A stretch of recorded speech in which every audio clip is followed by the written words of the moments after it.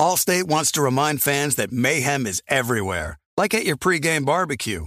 While you prep your meats, that grease trap you forgot to empty is prepping to smoke your porch, garage, and the car inside.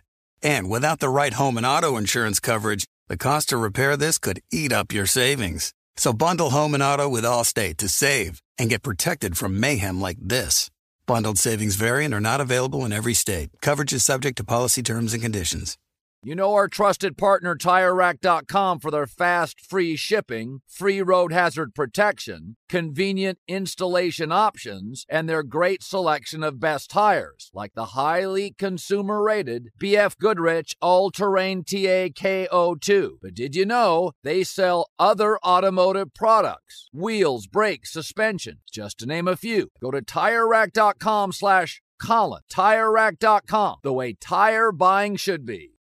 Warning, this product contains nicotine. Nicotine is an addictive chemical. Black Buffalo products are intended for adults aged 21 and older who are consumers of nicotine or tobacco. If you're an adult aged 21 and older and use nicotine or tobacco, I want to tell you about Black Buffalo's award-winning nicotine pouches. What are they made of? Cured edible green leaves, food-grade ingredients, and pharmaceutical-grade nicotine. No tobacco leaf or stem. So if you're 21 and older, consume nicotine or tobacco, and want to join the Black Buffalo herd, head over to blackbuffalo.com to learn more. You can order nicotine pouches online, and they ship directly to most states. Or check out their store locator to purchase pouches at thousands of retail locations around the country. Black Buffalo Tobacco Alternative. Bold flavor, full pouches. The volume. Can you believe we're this deep into the NFL season? We got to make every second count. With DraftKings Sportsbook, you can make the most out of every game. Bet on your favorite teams for a shot at winning big bucks. New customers can score $150 instantly in bonus bets for betting $5 on any matchup. So right now, get in on the action with DraftKings Sportsbook, an official sports betting partner of the NFL. Download the app now and use the code JOHN. New customers can score $150 instantly in bonus bets for betting just $5 on the NFL. Only on DraftKings Sportsbook with code JOHN. The crown is yours. Gambling problem? Call 1-800-GAMBLER. In New York, call 877-8-HOPE-NY or text HOPE-NY 467-369. In West Virginia, visit www.1800gambler.net. Please play responsibly. In Connecticut, help is available for problem gambling. Call 888-789-7777 or visit ccpg.org. On behalf of Boot Hill Casino and Resort, Kansas, must be 21 or older in eligible states, but ages vary by jurisdiction. See DraftKings.com/sportsbook for details and state-specific responsible gambling resources. Eligibility and deposit restrictions apply. Bonus bets expire 168 hours after issuance. Terms at sportsbook.draftkings.com/football terms.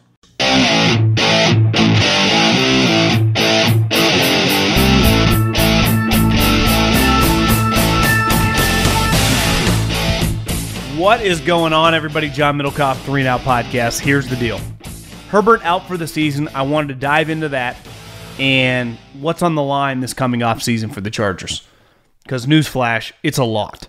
And they need to figure it out from a head coaching standpoint. I think it's kind of a fork in the road moment for Dean and his ownership. Because you can't waste Herbert kind of like you did Phillip Rivers. So we'll dive into that, and we're going to go heavy on the mailbag.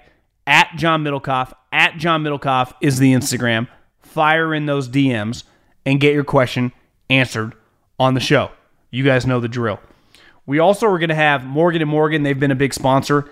Dan Morgan, one of the partners, not the football player, but one of the partners for Morgan & Morgan. He lives in Florida. He interned for Mark Cuban. He interned for one of the NBA power agents, Dan Fagan, who died several years back. But, I mean, he's one of the biggest NBA agents of all time. So we'll talk to him a little bit about if Florida State has a case and just some of his experience, working for Mark Cuban and Dan Fagan. So kind of interesting perspective. Pick his brain on what he learned from those guys. I'm going to have no podcast on Friday. So today and then again tomorrow, I'll have Stuckey on. I'm recording with him Wednesday, and he'll be on Thursday's podcast, and that'll be the last podcast of the week. I'm going to do videos.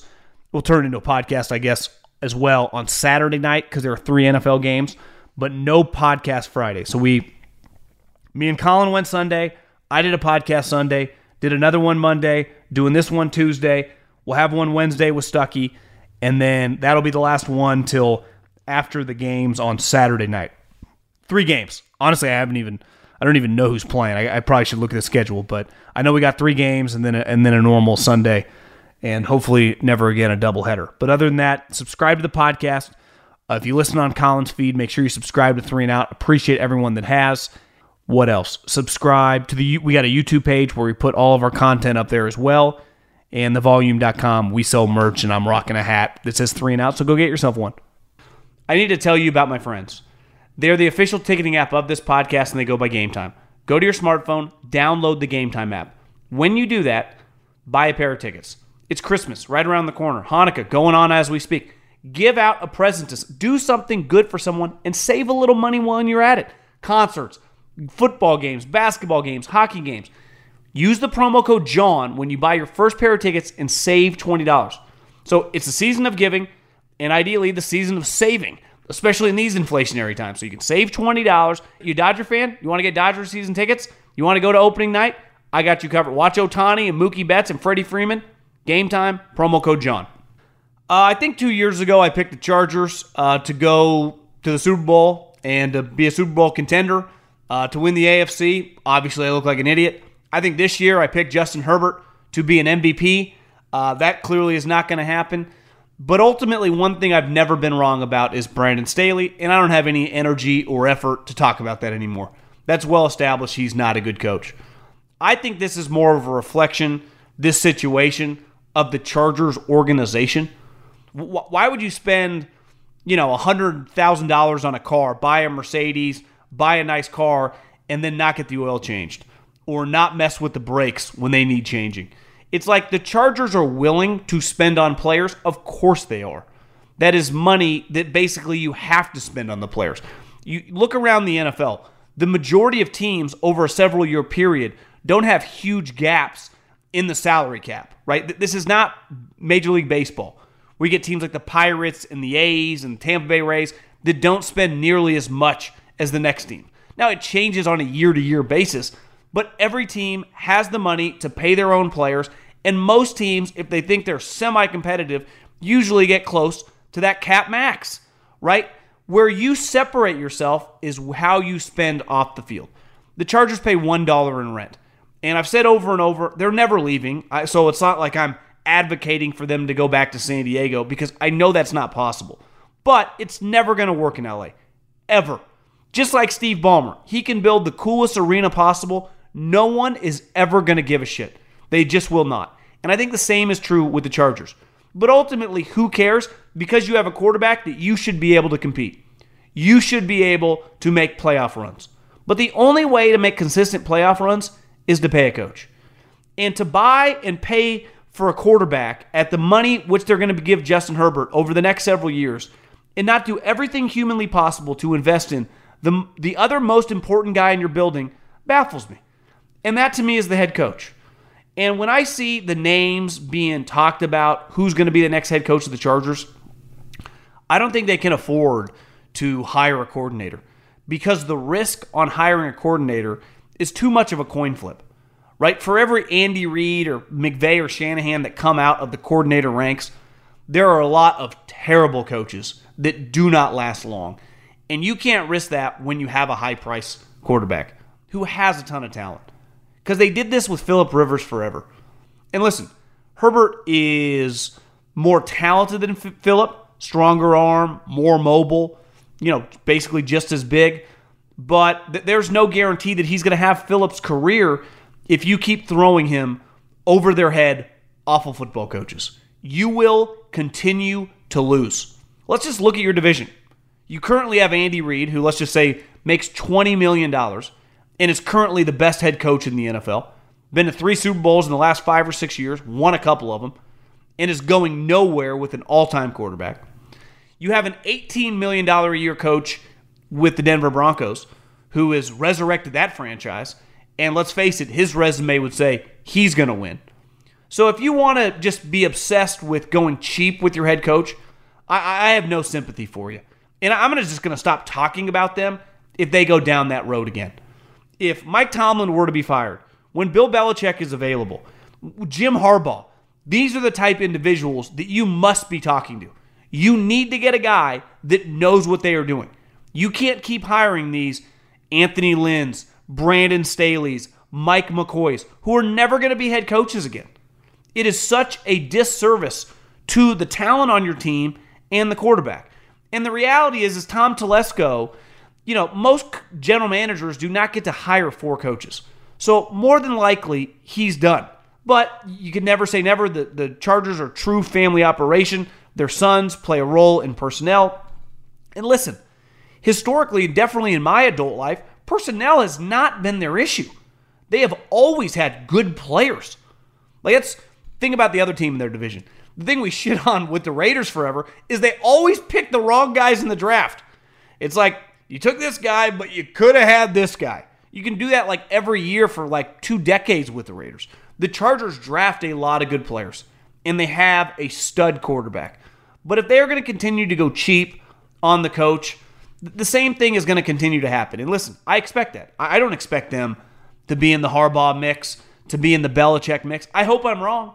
I watch a lot of Charger games, definitely because of Justin Herbert, and I did with Phillip Rivers. Partly I live on the West Coast, but I enjoy watching those quarterbacks play football. But if they don't hire the correct coach or even make an effort to, they have no one to blame but themselves. And how could you look at your football team and look at the results and not think something dramatic needs to change?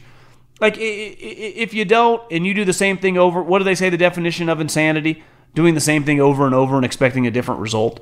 And that's what I expect the Chargers to do. I hope I'm wrong because I'm a fan of football. I like to see good coaches with good quarterbacks, but it's hard to believe that. Now, this feels like the season from hell, but they had some of those with Phillip Rivers too.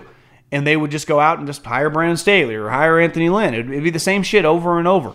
It's just kind of a sad state of affairs, right? It really is. They don't belong in Los Angeles. They have no fans, and they just refuse to hire a coach that anyone else around the league really values. So it just sucks because having good players, they just basically, I think they put, it's not their stadium, but made him whatever, the equivalent of retiring your number or putting your name up in the rafters, Antonio Gates. Antonio Gates, Rivers, Breeze, LaDainian Tomlinson, Sean Merriman. They've just had, to this crew, Keenan Allen, to Derwin James, to Joey Bosa. Some of these guys have battled injuries, but talent has never been their issue. Think how many teams you go, God, this team just can't figure it out. They just always have shitty players. They just never get the right. That's never been this franchise's problem. They have always had talented players. They have just had a cheap mindset, and I truly believe this. And you probably get tired of me hearing this. I think once you're super rich at the level in which you have money like the Spanoses and you are that cheap, it's a disease. And it's a disease you can't shake. There's no rehab for that disease. And listen, I've always said, I understand people that are cheap that don't have money. I understand people that are cheap that are trying to build a business. When you have an operation like this that is pumping you that much cash and you're worried about saving $3 or $4 million on a head coach, shame on you. But again, it's hard. Shame on you. It's a disease they have, which I don't know if his children have it, but Dean definitely has proven time and time again that he can't get out of his own way when it comes to spending money on a head coach. And now we'll see. I really do believe Tomlin might not be the head coach the next year of the Pittsburgh Steelers. They just lost to 2 teams with a combined 4-20 record. I think it's the first time in NFL history someone's lost back-to-back games by 2 teams that were 8 games under 500. That's one of the most embarrassing 2-game stretches you'll ever see. And there's no hope in the future. It's over with Bill. It's over. Harbaugh, who knows? He might be available. If you're not talking to those coaches and you're worried about let's talk to Bobby Slowick, which Bobby Slowick might be really good in the future. You can't risk it. Not at this point in time in your franchise history. Get a little juice and get someone with some pelts on the wall that knows what they're doing. Let's get to the Middlecoff mailbag. @John Middlecoff is the Instagram fire in those DMs, and we'll start with Wade. I'm wondering why there isn't any talk about Eric Bieniemy and his departure from the Chiefs being a big reason for the dip in offensive production. Obviously, Andy is the mastermind, but it usually is the OC that implements the game plan and works throughout the details throughout the week. That seems to be the Chiefs' biggest problem on offense, is attention to detail. Philly and Nick Sirianni have regressed offensively when they lose Shane to Indy, but nobody mentions Eric in Kansas City. What are your thoughts? Well, I think this one's pretty simple. Shane went to Indianapolis and is kicking ass and taking names with Gardner Minshew. The other thing is Shane called the plays. Andy called the plays. You don't just hand Andy the game plan. When you're the offensive coordinator, you develop the game plan. That's why we're so hard on Brandon Staley and keep asking him if he's going to call the plays. He's not just calling the plays on Sunday. He's implementing that game plan with his assistant coaches throughout the week. Now, if Eric Bieniemy had gone to Washington and they had lit the world on fire, and this was happening to the Chiefs, it would be very valid. But at one point in time this season, not that long ago, they were on pace to break David Carr's single-season record for sacks in a season. They were a disaster. So part of it is, what do you do? The reason Belichick got a lot of shit when Tom left, because his team won the Super Bowl. Washington's a fucking joke. So how do I even know Eric Bieniemy knows what he's doing? Right? Shane Steichen, I know he knows what he's doing. I'm watching the Colts. He's the offensive coordinator. He's got his backup quarterback, and they're winning games. They're 7-6. They were terrible last year. I'm watching Washington. They were better last year. So I think it's part of the yin and yang, right? One thing struggles. Well, where that person went that left your organization, what's he doing? That would be my comment on that. Eagles fan. And I've been seeing multiple fans on Twitter saying they'd rather get the 2 seed than the 1 seed to get the Lions in the second round instead of the Cowboys. I feel like getting the bye and home field advantage takes precedent over any future matchup. That is not even a question. One, you're not guaranteed to get the Cowboys because, right, the Niners would be 2-7, so let's just say they play the Packers. Niners win. Let's say the Lions play the Rams. Are the Lions a lock to win that game? What if the Rams win that game and you're the 1 seed? Then you play the Rams and the Niners play the Cowboys. So I don't think you ever think like that. You would always rather have the bye and the 1 seed. The other thing the 1 seed guarantees that the 2 seed does not is everything comes to you. So, okay, yeah, you get the 2 seed, you get the Lions, and then what if the Niners beat the Cowboys? And you got to go to San Francisco. So I think that has to come into play there.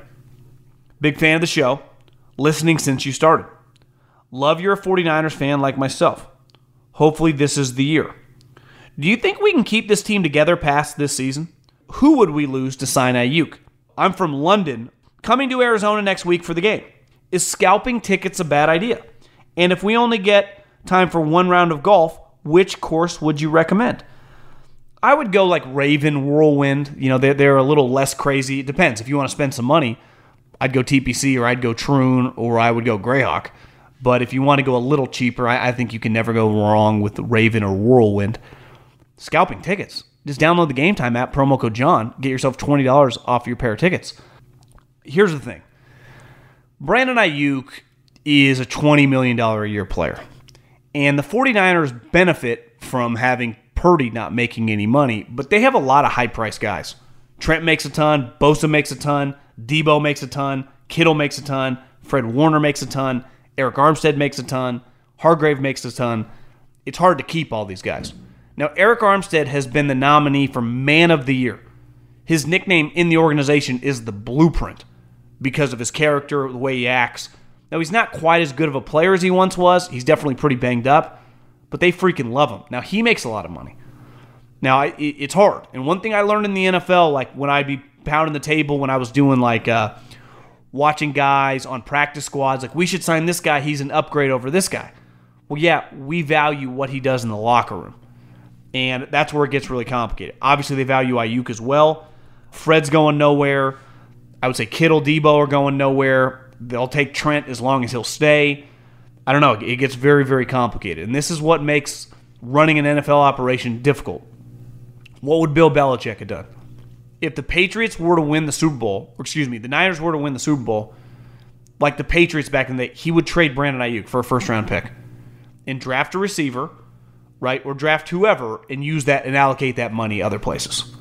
So I'm not advocating getting rid of Brandon Ayuk, but this is a business. And I wouldn't want to get rid of Armstead either, but I would choose Ayuk over Armstead. But I know the way NFL teams think, they value a lot what Armstead brings to the table. So it becomes very complicated very fast. Viewer from Europe. God, we're going international. Watching you since the beginning of last season and really love your clear-cut takes and your realistic approach to things happening in football. My question take is about the Bengals. It looks pretty likely that they will draft in the top 10. I don't know about that. Aren't they 7-6 right now?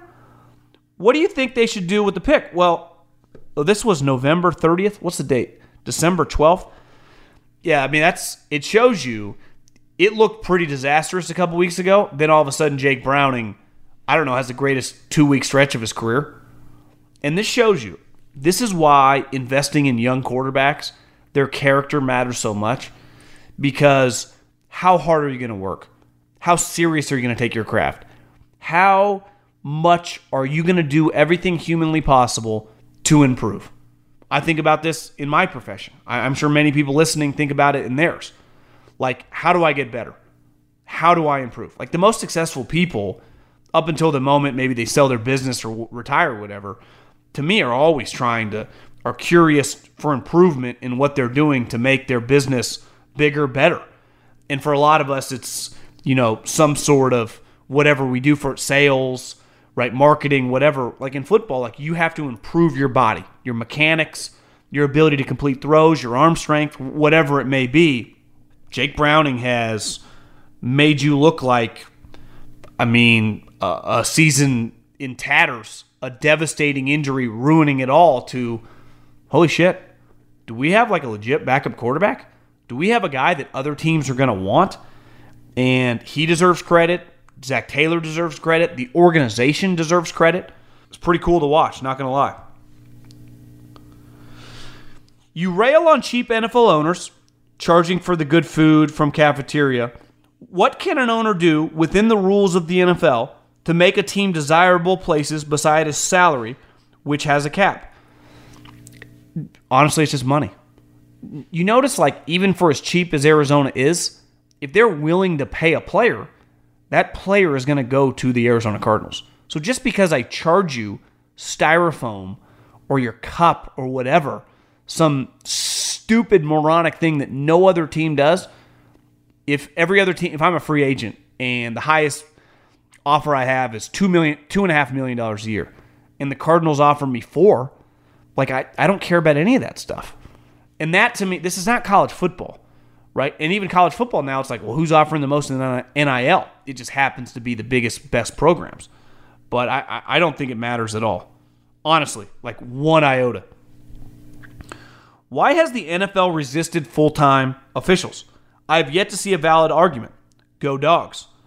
I'm assuming he means the Fresno State Bulldogs, but he could mean, I don't think he means the Georgia Bulldogs because they do DAWGs, the Dogs.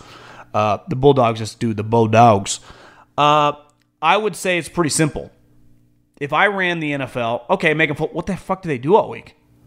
Is it mandatory that they move to an NFL city and then they have to be at practice throughout the week? Like, how do you really improve at your craft? What's the difference of just being a part-time referee and a full-time referee beside it costs me more?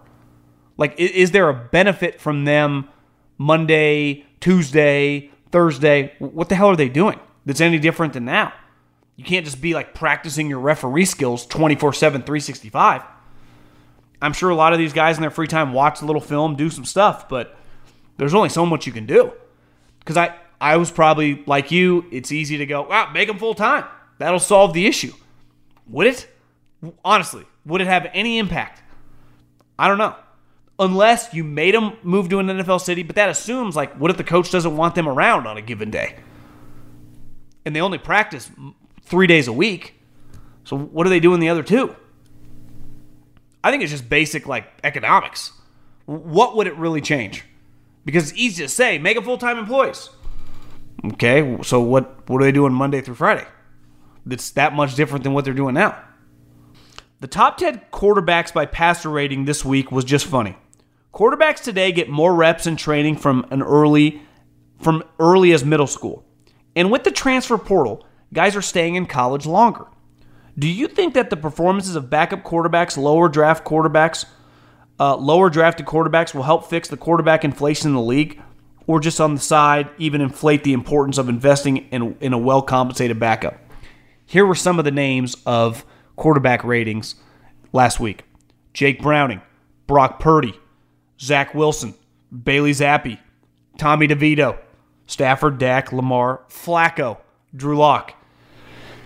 It's hard because ideally, if I knew I'd get my starter in the 5th round, like if I knew Sam Howell was going to be Brock Purdy, Sam Howell is 100% like a no-brainer pick, right? Because you get him on this cheap deal. But what if he's just kind of good, but not quite good enough?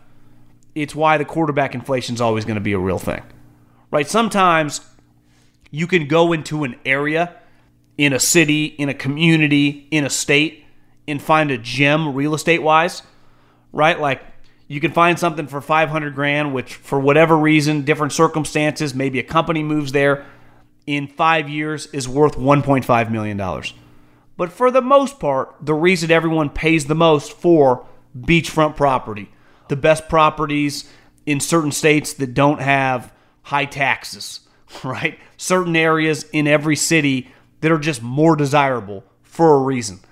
It's no different than quarterback, right? If you try to get cute and there's a huge element of luck involved, you always got to invest high if you think the guy can play, because it's just that important of a position, and so much of it's out of your control. So if you like the guy, surely many other people like the guy, just draft the guy. John, your podcast is the best sports podcast I've ever come across. Jacob, you are a good man. My friends and I are in agreement that this is a lot of just giving me a reach around, so we'll just jump to the question. Who is your favorite NFL player of all time and why? What makes them stand out in your mind? I was thinking about this the other day because I was watching the Barry Sanders documentary. And I've always had this kind of thing that it's much easier to get famous now because of the internet. Like when I was growing up in the 90s, pre-internet, whenever the internet really took off, I would say early 2000s. But like in the 90s, if you were really famous, it meant you were really fucking famous. Because it meant you had access to TV, the magazines, the newspapers. Like you had to be on those places to be big. Now, like I could just be a guy that has an enormous, YouTube channel / Instagram / TikTok and be a guy that millions of people know about. But if you were Barry Sanders, because I was watching the Barry Sanders documentary and I'm like, Barry Sanders was fucking famous when I was a kid. I mean, he was on a joke franchise team, yet every kid that played pickup football, that played high school football, that played peewee football, thought at one point in time until you realize you're too slow, like I want to do moves like Barry Sanders. And I would say there was a crew of guys in the 90s that I kind of grew up on. It would be Brett Favre, Steve Young, Emmitt Smith, Barry Sanders, Deion Sanders, right? Reggie White, kind of that crew. I think Barry Sanders and Brett Favre were two of my favorite players growing up. I mean, I grew up a Niner fan, but a lot like baseball. You like love Cal Ripken, or you love Ken Griffey Jr., or in basketball, like I love Gary Payton. Just these guys were national stars, and Charles Barkley, whoever. And I would say Barry Sanders and Brett Favre were just, and then I love Ray Lewis probably into high school for sure. Just how good he was at football. So yeah, that would probably be my answer. How do I order one of those 3 and Out hats? You just go to thevolume.com and you search 3 and Out merch and you get one of these FlexFit hats. Really easy to do. I think the NFL has evolved too much to have a motivator as your head coach. If your offensive coordinator is talented and gets a head coaching job, you're screwed. I know the Eagles could never have done it, but I believe they would have been better with Shane Steichen at the helm. Sirianni, Tomlin, and others are replaceable, but amazing play caller isn't.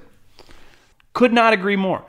I think in this modern day time, especially the way guys are wired, in the 80s and the 90s, nutrition, no one talked about like gut health. No one talked about the off-season workout plan for 9 straight months.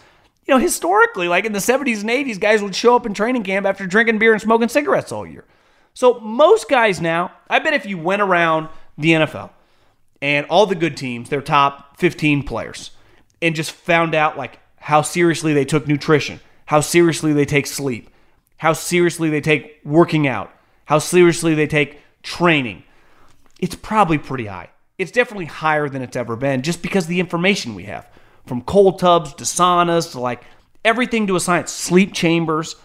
So to have some motivator, most of these guys are pretty self-motivated. They really are. Now, part of life is sometimes, you need to be coached up or you need to be pushed, but I believe in pro sports now, more than ever in the history of the game, there are more guys. Now, there have always been guys who are intrinsically motivated, intrinsically focused, just driven at the highest humanly possible levels. But I think on the aggregate, there are way more of those on good teams now than ever before. So I'm with you. It's like, why does Andy Reid have a lot of success? Because it's an intellectual game. Like, I'm scheming versus you. I'm not worried on a daily basis about pushing every guy to the limit. Half these guys are already pushing themselves to the limit. So it's much more about, like, how do I put you in the position to succeed? I don't think there's a question. Now, they couldn't have fired him. And I'm not saying he should have been fired, but if you just polled the 32 GMs right now, Shane Steichen or Nick Sirianni, and this is going to sound like I'm shitting on Nick Sirianni, but it's just, I think it would be, I don't know if it'd be 32 of 32, but it would be fucking high. Shane Steichen over Sirianni. Because I know for a fact what Shane Steichen does. What does Nick do? Prints out t-shirts, gives some Rocky speeches? Okay. But like, does Hassan Reddick, does A.J. Brown need a rah-rah speech? Or does they just need to be told, like, where to go? What play we should run against this defense? That's why Urban Meyer, and listen, I'm not, those guys we've talked about, Sirianni, Harbaugh, Tomlin, like, they have nothing in common with Urban. Urban couldn't last a season. But the only pitch Urban had was, like, this motivation stuff. Now, his motivation stuff to pros are like, fuck you, bro. I make $15 million a year. I make more than you. But he's not a scheme guy. There's no schematic advantage for him. The NFL is all about upstairs. It's all about outthinking your opponent. Monday, Tuesday, and then implementing with your players Wednesday, Thursday, and Friday. So we can travel or get ready for Saturday and then obviously Sunday. Right? That's what the NFL is. It's not like, it's why when you watch the Lions, like, I mean, Dan Campbell is a good leader, but that only goes so far.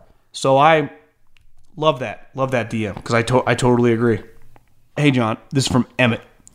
What do you think is the best plan moving forward for the Vikings quarterback situation? Dobbs clearly isn't franchise-level quarterback. True. Cousins is coming off an Achilles, and his contract's over. Should they consider drafting a quarterback, re-sign Kirk? Thanks. Love the pod. Very, very tough question. I think you can only re-sign Cousins if it's a small number. You just can't risk, at his age, he's not a great athlete, it just being over.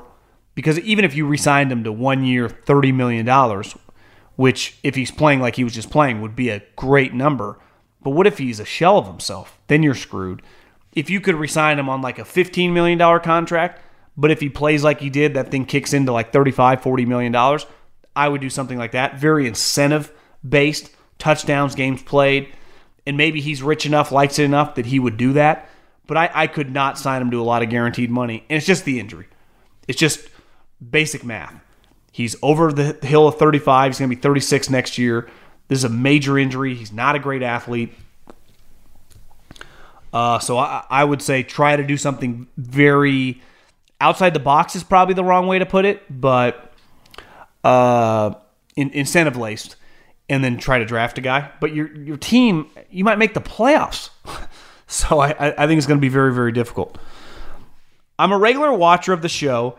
If you can, I need you to make this a mailbag question, or I need this own show because it's important. I'm a Raiders fan that is from Oakland, California. I understand outsiders' view that the city is a mess, but the exact reason there is no home field advantage is because the fan base was and still is in Oakland. My question to you is, even if the organization puts a winner on the field, will things change? I personally don't think there will because of how much of a destination Vegas is. But the price you pay when you leave loyal fans behind.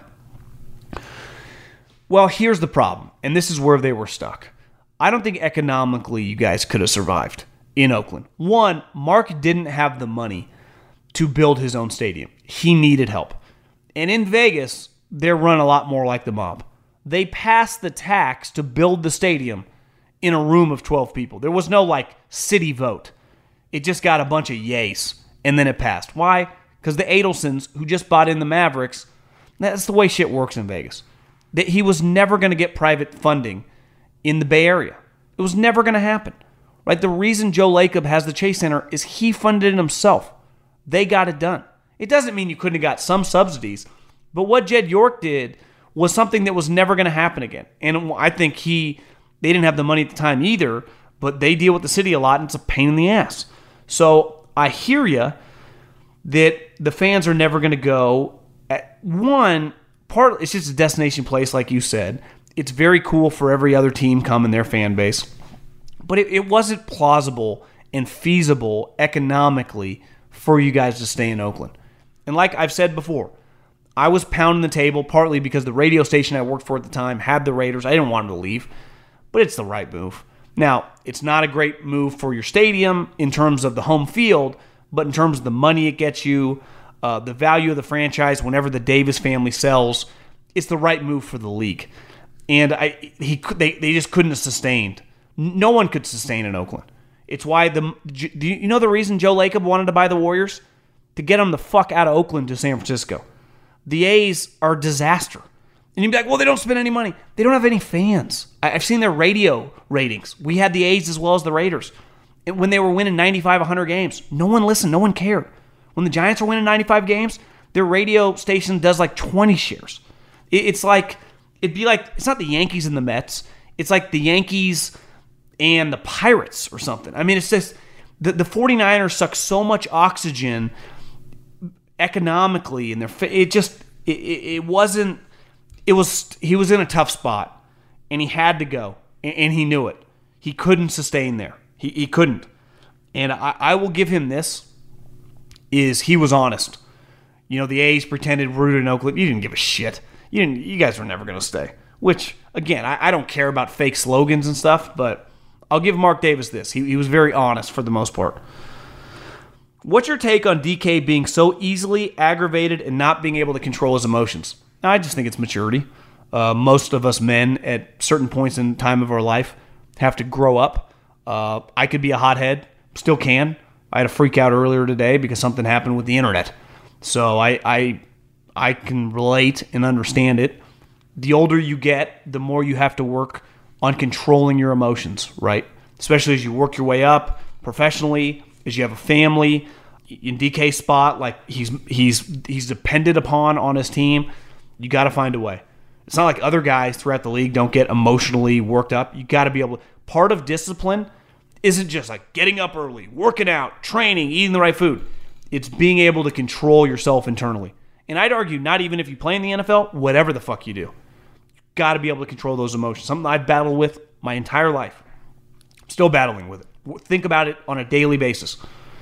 Take a deep breath, control yourself, don't freak out. Because the moment you lose your emotions, it's a bad look. I don't care what you're doing.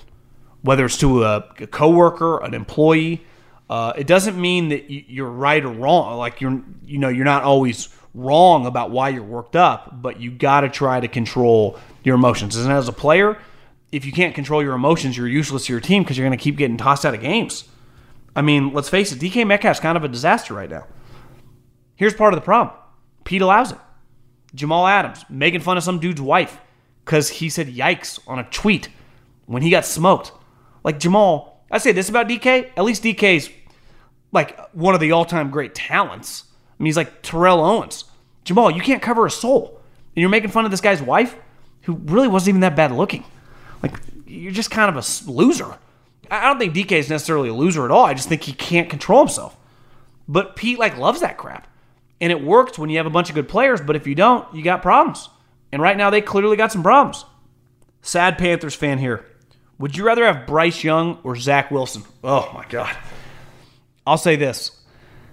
I watched, bits and pieces of the Saints game. He looks terrible.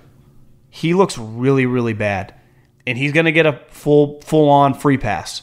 The organization, the coaches, the crazy owner, and rightfully so. You deserve to get a pass when you're in that much turmoil. But you cannot dispute, if you watch the Panthers play, he looks fucking terrible. Incompletions, flying over guys' head, no rhythm, no feel. He looks like an awful player. And that would scare me. Now, that's happened before. Guys turning around. Trevor Lawrence looked awful, though Trevor was much bigger. Alex Smith was terrible forever. So it's not by any means over. It's not, the book hasn't been written. But I do think it's fair to be very, very concerned.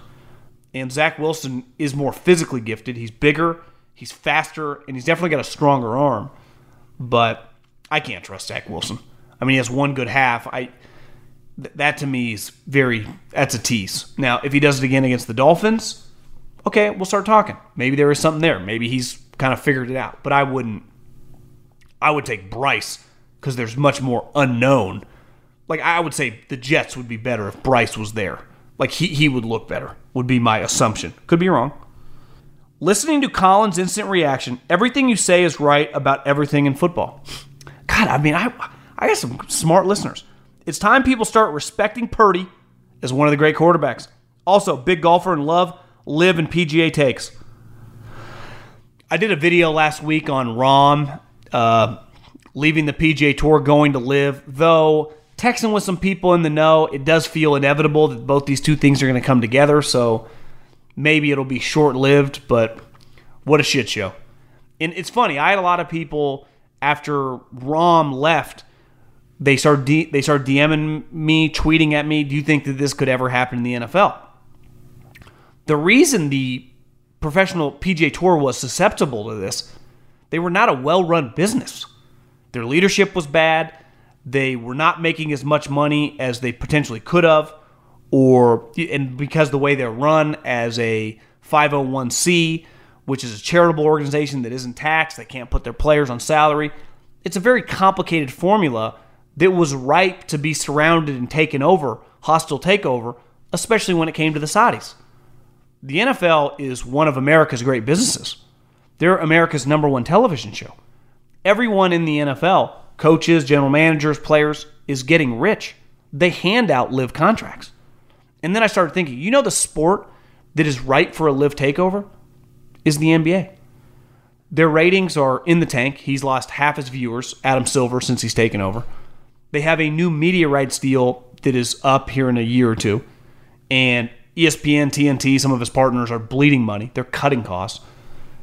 If he wants to do deal with the streamers, well, everything's based on views. So it's why would we give you more money than you got last time when your audience has disappeared? That's not the way business works. To me, the Saudis could throw enough money around. They can get involved fast. And the NBA might become very, very desperate. Because I've been saying this forever. The NFL's media rights deal keeps going up. Why? They add more people watching. You can't double your media rights deal when half your audience disappear. It makes no sense. Do you know one of the worst business deals currently is the one ESPN and TNT have with the league? They have paid an astronomical amount of money for certain numbers that have not been delivered.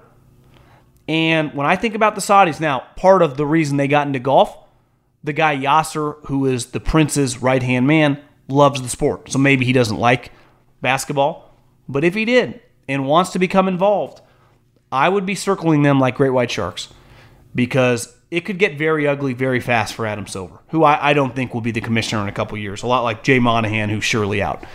And I think they would be ripe if you can throw some $1 billion around to get involved and get involved fast and kind of bail them out of a situation that could get really, really ugly. I've said for a while, I don't think Mark Cuban just sold because he was going to run for president.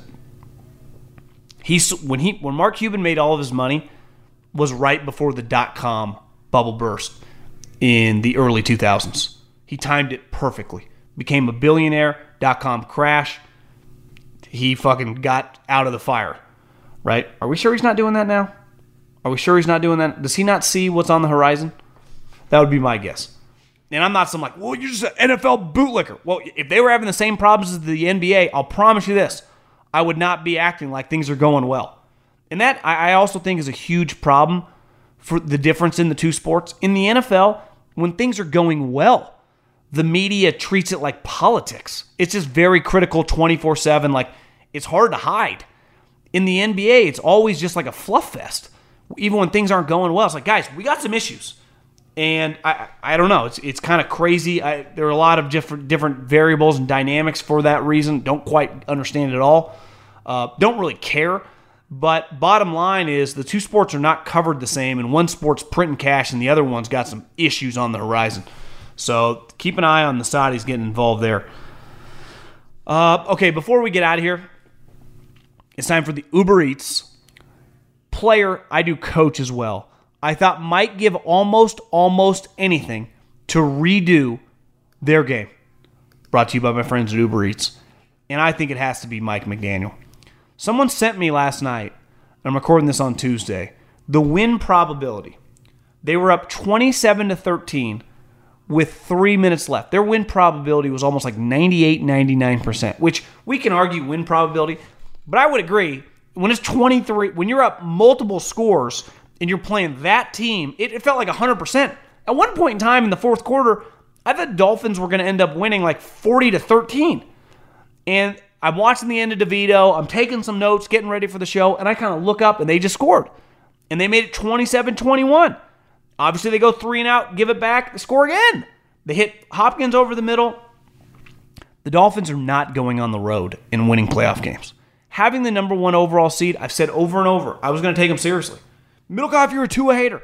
If you told me they're hosting games at the Hard Rock Cafe, or whatever they call it, Hard Rock Stadium, I'd be like, I take Miami seriously. If Hill's healthy, with Waddle, Vic Fangio figuring it out on defense, they're not going anywhere if they're the 3 seed. And if you got to go to Kansas City, if you got to go to Baltimore, I'm sorry, it's just not happening. So that was a devastating loss. I mean, devastating. I can imagine Mike McDaniel did not sleep at all on Monday night.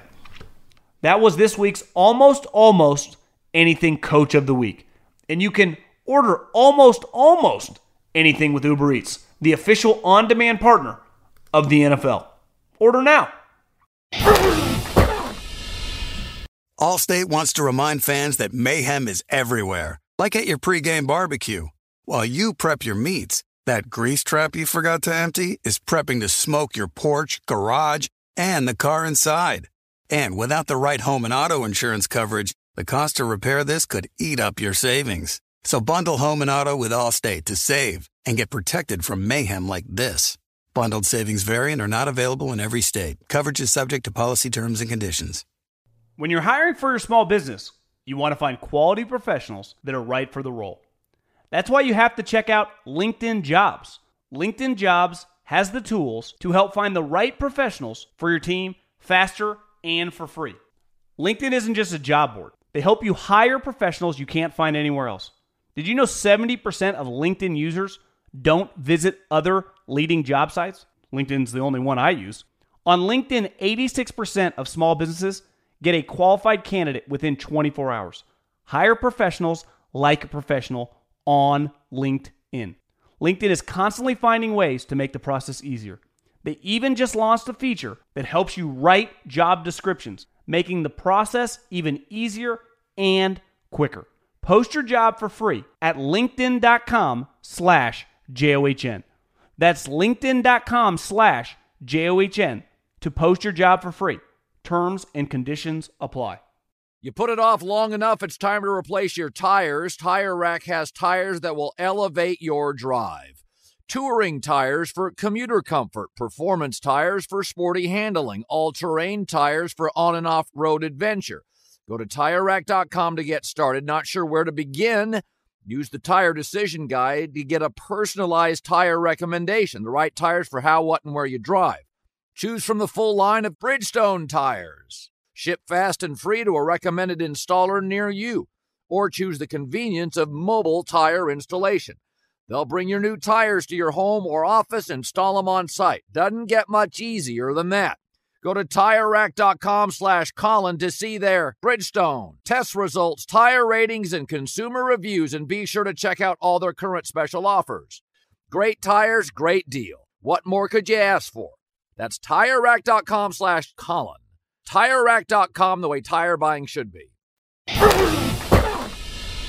Here with Dan Morgan, a partner at Morgan & Morgan, a diehard Orlando Magic fan, and like many of us that grew up in the 90s, Penny Hardaway and Shaquille O'Neal stole our hearts, and I don't care where you lived, you had Orlando Magic swag. So live from Orlando, Dan, what's going on, man? How are you doing? Thanks for having me. No problem. I wanted to dive into something. Obviously, you guys are doing a big campaign on this show and on our network. You know a lot about the legalities of life. Most of us just kind of watch television shows and think we're, could be a lawyer. So obviously, I don't think I could ever pass the bar. So that's impressive in itself. But either did I. So anything's possible. Obviously, from a football standpoint, in your neck of the woods, though, you're an SEC guy, right? You're a Florida guy. I am a Gator. So. You're a Gator. So, what was your initial take when you saw that Florida State was left out? My initial take as a Gator fan was this is a consolation prize on our terrible season. But if I was a Florida State fan, I'd be pretty upset myself. Obviously, I think that. They're obviously probably one of the most deserving teams to win or to get into the playoffs. Obviously, the way it shook out wasn't great. The committee has kind of their reasons for doing it. But yeah, if I was a Florida State fan, I would not be too happy with the state of affairs in college football right now. And from a legal standpoint, I saw within the last couple of days, DeSantis, because they're state school. I'm a state school grad, so you get funding. He's not happy, and rightfully so, because the difference of going to the Orange Bowl or the playoffs is worth potentially over $10 million, is something that I read. Now, listen, I didn't pass the bar, but clearly in the language, they left it pretty open-ended. So is it fair to say that legal action representing Florida State, that their case would be pretty difficult? I would say it'll be a very uphill battle. We've had I would say I don't want to say thousands, but I would definitely say we've had hundreds of Florida State fans call our law firm seeking representation for us to take on this case. We actually did take a hard look at it and see if there was a way to go about it, or if there was an angle to worth pursuing. It wasn't a case that we're personally going to be taking on, and obviously, our firm isn't all Gators. We got our managing partner of our Orlando office, our Tallahassee office, they're all Noles. So obviously, they're definitely trying to kind of lead the charge as well. But when you really look at, like you said, how open-ended it is, they give kind of the criteria. And if a judge was to really look at it from a black letter law type of standpoint, the committee did do what they said they were going to do. They took in, there's that fourth prong that really gave them that wiggle room to balance Florida State, which said if a coach is, not with the team or a player is injured, they would, that gives grounds to not, be included. I think that was kind of tipping the hat to maybe Harbaugh if he wasn't coaching, or if anything else happened, they could kind of be able to have more liberty to put who they thought the best teams were in. And that's really what they stand by. They say, hey, it's the best teams. If you look at, again, I'm a Gator. I watched the Gator Florida State game. We were right up into the fourth quarter, and I don't think any team that should be in the playoffs should be toe-to-toe with the Gators. You saw what Georgia did to us this year. I think that's kind of a team that should be in the playoffs. I'm a huge Jordan Travis fan. I actually know his brother Devin pretty well as well, Florida State guy. He played with the Blue Jays, so I know the family. I know Florida State. My heart goes out to them, but I think, unfortunately, the committee had the ability to do what they did. I understand, DeSantis and Rick Scott, they're politicians. A lot of their voters are Florida State fans, so they're going to say what they have to say to keep in their good graces. But I think they should focus on some more important issues in college football. I wonder, moving forward, as they go to the 12-team playoff, which in theory should be easier, but we all know, you see it with the NCAA tournament, it's not going to be. If they could add, because a big argument for Florida State was, look at the betting lines. If they had played Michigan, hell, if you put them against Georgia, if you put them against some of the teams, they're a double-digit, they're 14-point underdog against Georgia. I wonder if that criteria now with gambling it's not universally legal, right? I think it's like 37 of the 50 states, but you throw that in to factor to even make your argument, because that was a huge argument for us sports fans. Like one guy I used to work with at Fresno State is now Norvell's general manager. I followed that program closely, and I don't think anyone would argue if Jordan Travis was healthy, even if they got in the way they got in, it was ugly. They're in. You know, but once you guys knocked out their backup quarterback. So the guy we had to watch, which was kind of crazy, slid a little late. I thought those guys, two guys that hit him, got a raw deal. What are they supposed to do, float? But exactly. I wonder if you throw in the gambling element to the criteria to even make a better argument to give the committee in the future even more wiggle room. I mean, I like it. I mean, Florida is one of those states, so I'm on one of those apps now down here. And they get it right. You know, I don't know how they do it, but it's like it's a half point. The over is always coming down to the final drive. It's always, you're getting beat by 2 points, 1 point. So whatever those systems in, they know something. I mean, the real kick's going to be if Florida State goes and shocks the world and, beats Georgia, by multiple touchdowns or even just wins. Now now they're like, uh-oh, what have we done? I don't think that's going to happen, especially with players not playing and all that type of things that are going on. But no, I definitely think that's kind of what back in the day, the BCS, took all the rankings. It was a computer module, took everything they knew, it spit it into a system and said, these are the four. I actually saw something this year, though, that said if they used the BCS, that I think like Florida State would have been that fourth team. So, they obviously got kind of a raw deal this year.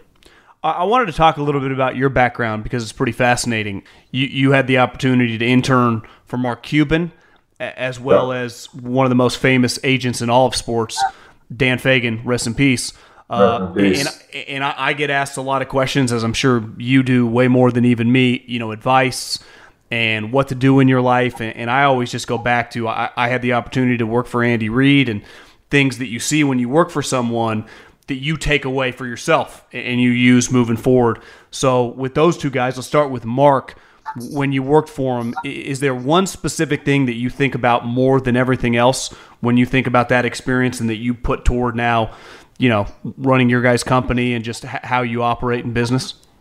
What Mark was extremely good at was kind of trusting his top level commanders, no matter what that business was. When I first got involved, I actually met him at a political fundraiser. He was guest bartender, and I just kind of walked up, cold called, hey, I'm Dan Morgan. I'm a huge fan of you. I want to own a sports team one day. You're an inspiration, yada, yada. His first reaction's like, what the hell are you doing here? You're an 18-year-old kid at an old man political party. We kept talking, and he was like, hey, he was in Orlando for the All-Star weekend. He's like, I hate to be that guy, but you got plans tonight. I'm trying to, go out in town. And I said, it was Marcus Jordan, Michael Jordan's son's birthday, who was playing at UCF, who I'm buddies with. I'm like, yeah, I'm going to Michael Jordan's son's birthday. He said, I'm coming with. And I said, well, that night when we were out, I asked for an internship. He's like, the fact that you took the initiative and you came up to me and you're self-starter, self-driver, those are the things that I'm always looking for in people to surround myself. And if you find self-starters, to keep them close and to enable them and give them power. So that's what I always try to do, even in what we do, whether it be managing an office or an attorney that manages case inventories or a person that manages attorneys or marketing people. It's really to find those people who are self-starters, self-reliant. They kind of know the task at hand. You can, my dad calls them send, delete people. You can send them an email and then delete it on your end. Because it's being handled and you don't have to worry about it, opposed to having to follow up. Hey, I know I sent you this to do yesterday, just making sure it's done. Oh no, sorry, I haven't got to it. I'll hop on it now. Avoiding those people and just finding those people that you can send them a task and have it handled. Mark literally had those by the dozen surrounding him. How much time, when you feel like this guy might not be, or girl, a send and delete person, do you spend on trying to help them out before you just realize it might not be a good fit? Because that's always kind of a tough balance, isn't it? For sure. For me, too, especially kind of, being one of the family members, name on the company, I always try to give the benefit of the doubt and really try to, it's not like a strike one, you're out, strike two, you're out. I really try to talk to them, say what we're looking for. Sometimes, too, it's just finding the right fit for them. They might not be in the right role, the right position. You kind of can see what their skill sets are. They might not be front facing, whether it be talking to a client. They might be more of a behind the scenes person, being like a great writer or a great researcher. you kind of have to maneuver them and find them in their role, and just seeing why aren't you, what is the holdup here? And sometimes you get people that are honest, like, hey, this is just a high stress job, or, I'm not going to be able to handle the load that you're putting in front of me. And you kind of come to a mutual decision to part ways. I've been lucky and when I've been doing running our referrals and our marketing, I think I've only had to let go 3 or 4 people that have been higher up. But I also hire people that I know from the start. So, the guy that runs our partnerships with us has done a lot of stuff with like UFC and sports teams and NASCAR. I've known him since high school. So once I was kind of building my team, I went out and got him. Now I have a guy that's helping me actually with the activation side. I met him in college, and he did stuff with like music festivals and Rolling Loud and those. So I went and just plugged him. So it's really recruiting all-stars that are going to be all-stars, working with people that you admire and you respect and you want to hang out with. That way it just makes the job obviously more fun. But sure. Then but you're actually going to put a better product out as well. How about something you took away from Dan Fagan? Dan is the master negotiator. I mean, when it comes to using leverage and getting your deal done, he is the GOAT. His number is his number, and he's going to pay it. When I started working for Mark, I was on the Shark Tank side of deals. So when deals come in, you kind of see, are they real numbers? Is this real product? Yada, yada. And before a deal actually gets inked. So, a lot of those deals actually don't come to fruition because of legalities that happen on the back end. So I was kind of doing that. But then Mark found out I was buddies with a bunch of basketball players, and we started hanging out more off court, off stuff too. And I ended up helping Chandler Parsons land in Dallas. And then after that all went down, Dan Fagan told me, "Hey, next summer you're not working for Mark, you're coming to work for me."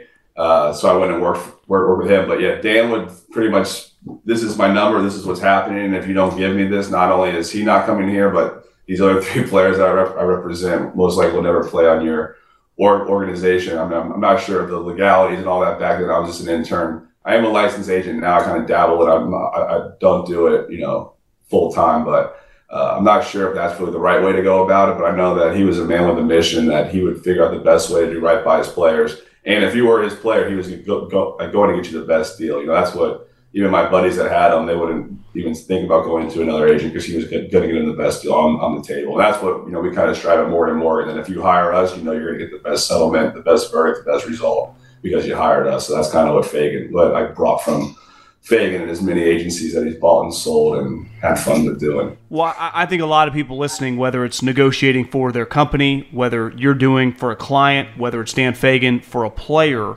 money's all relative, right? So if it's $100,000 or $100 million, it means a lot to that individual person.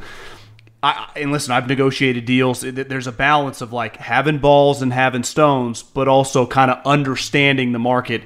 Is that a balance? I'm sure you've learned through a million cases of like, there's a time to be aggressive and a time not. And sometimes it's just, you get a gut instinct of being around something long enough when to kind of put the pedal to the metal and go all in, and also when to like almost tip your hat and take a step back and like, this is actually a pretty good deal, because it's easy for ego to get involved, right? Oh, exactly. Especially when you're dealing with NBA players, who all think they're just as good as LeBron James and should be getting paid as such. But Dan was good at kind of telling, hey, it's not going to get better than this. If I remember one time it was when I was interning there, a player, there was an offering deal. He's like, take this deal. It's a deal you're with. You're going to get a better deal. And the player's like, no, I want to be a free agent. I want to go play with, I forget the player at the time. He's my boy. We're going to get a deal. And Dan's like, all right, if that's what you want to do, you need to sign this document. He's like, what's this document? He's like, this is so you don't sue me. Once these deals don't come to fruition, you can't come back and say, Dan messed this up. He's like, what do you mean? He's like, I don't think you're going to get a better deal like this if you hit the free agent market, because this team's going to go spend this money on this guy if you burn him right now. And the player went to free agent market. The team went and got another player, and he ended up getting a deal for like $8 million less over 4 years than he would have. So, I mean, he definitely kind of crossed his T's and dotted his I's and knew what he was saying. But it helps to negotiate. When you're Danny, had so many assets. You had John Wall and Dwight Howard, Amari Stoudemire, and all these names. When you're kind of a solo agent, you kind of are at the mercy of the teams a lot of times. I don't know if you had a chance to see, but the the Ohtani deal is kind of making the rounds. $700 million, but he only took $2 million a year for 10 years, and he got $600 deferred. And to me, right, Bobby Bonilla's deal's pretty legendary, but time value money would say he would have been better off taking that money up front, investing it in. This one's kind of fascinating because California taxes, I read next year they're going to 14.4. So he's going to save potentially $100 million if he moves to Florida or Vegas or whatever. But what, time value money, he's potentially losing some. What were your initial thoughts when you saw that? Because it's kind of a first of its kind at the level and number in which is being thrown out, right? I loved it personally. I'm all about kind of because you see some, and I've been around the agency world, and I have buddies that have gone through it too. But you see the guys that get the money and they spend the money. Now you're going to spend $700 million. I'd hope not. But yeah, when I saw the deal first came out, I saw a meme that was going around that said, "Congratulations to the IRS for signing a 10-year, $380 million contract." Like, shout out to those guys putting in the hard work and getting it done. This is historic. Congrats. But that's really what, I think that's what it is. He just looked at it like, I can live. He's not just getting $2 million. He's got his New Balance deals. He's going to be probably on every, cereal box and shoe box and sports store all over Asia and California and New York and Boston and everywhere else in America. So he's going to be probably still making, just as much money on it. But now he's protecting himself against the taxes. Like you said, he'll probably get paid in a state like Florida or Texas or somewhere where the tax levels are not going to crush him. And he's going to still be living like a king in the next while he's playing for the Dodgers. I'm sure that if he goes to a restaurant, no one's going to be, who's got the bill type of deal.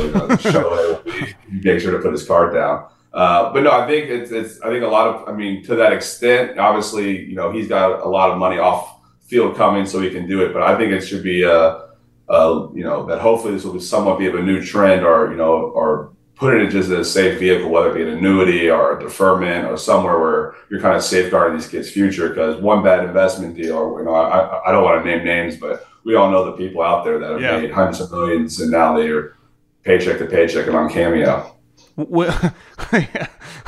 When you were working for Dan Fagan, how often did taxes come up when he was talking to his client to him, negotiating with the team? Just how often was that an issue? I remember him actually explaining to Dwight why Houston was better than LA, and Dwight just nodded like, "No, you don't understand lifestyle. And Dan's like, "No. This is real money. This is what playing in Houston makes you. This is what playing in LA makes you." But you get players like Dwight, who I would consider an acquaintance and a friend, but he likes to have a good time. He wants to be where he wants to be, and he wants to be around Hollywood. And sometimes that is worth the trade-off. Do you want to live in Oklahoma City or do you want to live in New York City? I think KD, he had a lot more fun probably in Brooklyn than he did in OKC, and now he's team first in Phoenix, which is a good mix of the two probably. But I think a lot of it, when you get into the NBA and the baseball of it, because they do get taxed by state too. So, but half your home game, that's a lot of money. So, Paulo Banchero, if he stays in Orlando, knock on wood, they max him out. He's going to make a whole lot more money than if he goes and plays for the Clippers, because half his games will be in Orlando opposed to half them being in LA. But no, I think as the money gets bigger, it's more a factor. But if you're because that's when you realize, wow, that could be $2 million in taxes opposed to that's only $200,000 in taxes. Yeah, it might be worth $200,000 a year to live in 72-degree weather and have it rain 5 days a year. For sure. And I want to get you out of here on this. Obviously, you guys are doing a big activation this year. I see you guys everywhere. Just tell us a little bit, forthepeople.com/John, what you guys are doing, what you guys stand for, and everything about Morgan & Morgan. So yeah, we're a plaintiff first law firm. Our slogan is for the people. That's kind of what we do day in, day out. We kind of represent the little guy, whether it be against insurance companies, our pharmaceutical companies, our medical malpractice. We're an injury law firm. We're the largest injury law firm in America. As of, I believe, this year, we'll be over 1,000 lawyers, over 5,000 support staff. We're in all 50 states. We're over on 200 dockets a week, in courtrooms getting verdicts. Over this year, we'll pass the 20 billion mark on settlement money recovered via verdict or settlement or any types of litigation. So we're definitely in a grow mode. A lot of people know us. We're down in Florida, Southeast, Northeast, and now we've been expanding out to California the past 3-4 years. And now, like I said, we're in every state. So my dad has a slogan, grow or die. So we're going to continue to keep growing. I like that. We're infiltrating new sectors and new areas. We just, we're the official law firm of the UFC. We just did a deal with the PBR bull riding. We sponsor. I got my RCR hat here for Kyle Busch and Austin Dillon. Yeah. We'll be on Kyle Busch's car for the Clash out there in LA in February. So we're definitely trying to push it and get our name out there and let people know, that Morgan's here. We're here to stay. We're the biggest. We're the baddest, and definitely think of us if you ever need us. Well, I know this. You said you were running the marketing at the company. It's working because I see you guys. Obviously, you guys are on my podcast, but I see you everywhere. So congrats on all the success, and hopefully the Orlando Magic, maybe in-season tournament next year's their year. Playoffs. Yeah, that's more important. Well, thanks, Dan. Appreciate you coming on, and have a great day. Thanks for having me. The volume. Allstate wants to remind fans that mayhem is everywhere, like at your pregame barbecue. While you prep your meats, that grease trap you forgot to empty is prepping to smoke your porch, garage, and the car inside. And without the right home and auto insurance coverage, the cost to repair this could eat up your savings. So bundle home and auto with Allstate to save and get protected from mayhem like this. Bundled savings vary and are not available in every state. Coverage is subject to policy terms and conditions. When you drive a vehicle so reliable it's backed by a 10-year, 100,000-mile limited warranty, you stop thinking about what you can't do and start doing what you never thought possible. Visit your local Kia dealer today to see what you're capable of in a vehicle that inspires confidence around every corner. Kia, movement that inspires. Call 800-333-4KIA for details. Always drive safely. Limited inventory available. Warranties include 10-year 100,000-mile powertrain and 5-year 60,000-mile basic. Warranties are limited. See retailer for details. I'm Diosa. And I'm Mala. We are the creators of Locatora Radio, a radiophonic novela, which is a fancy way of saying a podcast. Welcome to Locatora Radio, Season 9. Love at first listen. We're older, we're wiser, and we're podcasting through a new decade of our lives. This season, we're falling in love with podcasting all over again. And getting to the heart of our stories. We're going places we've never gone before, and we're bringing you along with us. With new segments, correspondence, and a brand new sound. Season 9 is kicking off with an intimate interview with Grammy Award-winning singer-songwriter Natalia Lafourcade. What's giving you hope right now? Well, when I see what music does to people, it gives me a lot of hope. If you liked Locatora before, you're going to love Season 9. Subscribe to our show and you'll see why Locatora is your prima's favorite podcast. Listen to Locatora Radio as part of the My Cultura Podcast Network, available on the iHeartRadio app, Apple Podcasts, or wherever you get your podcasts.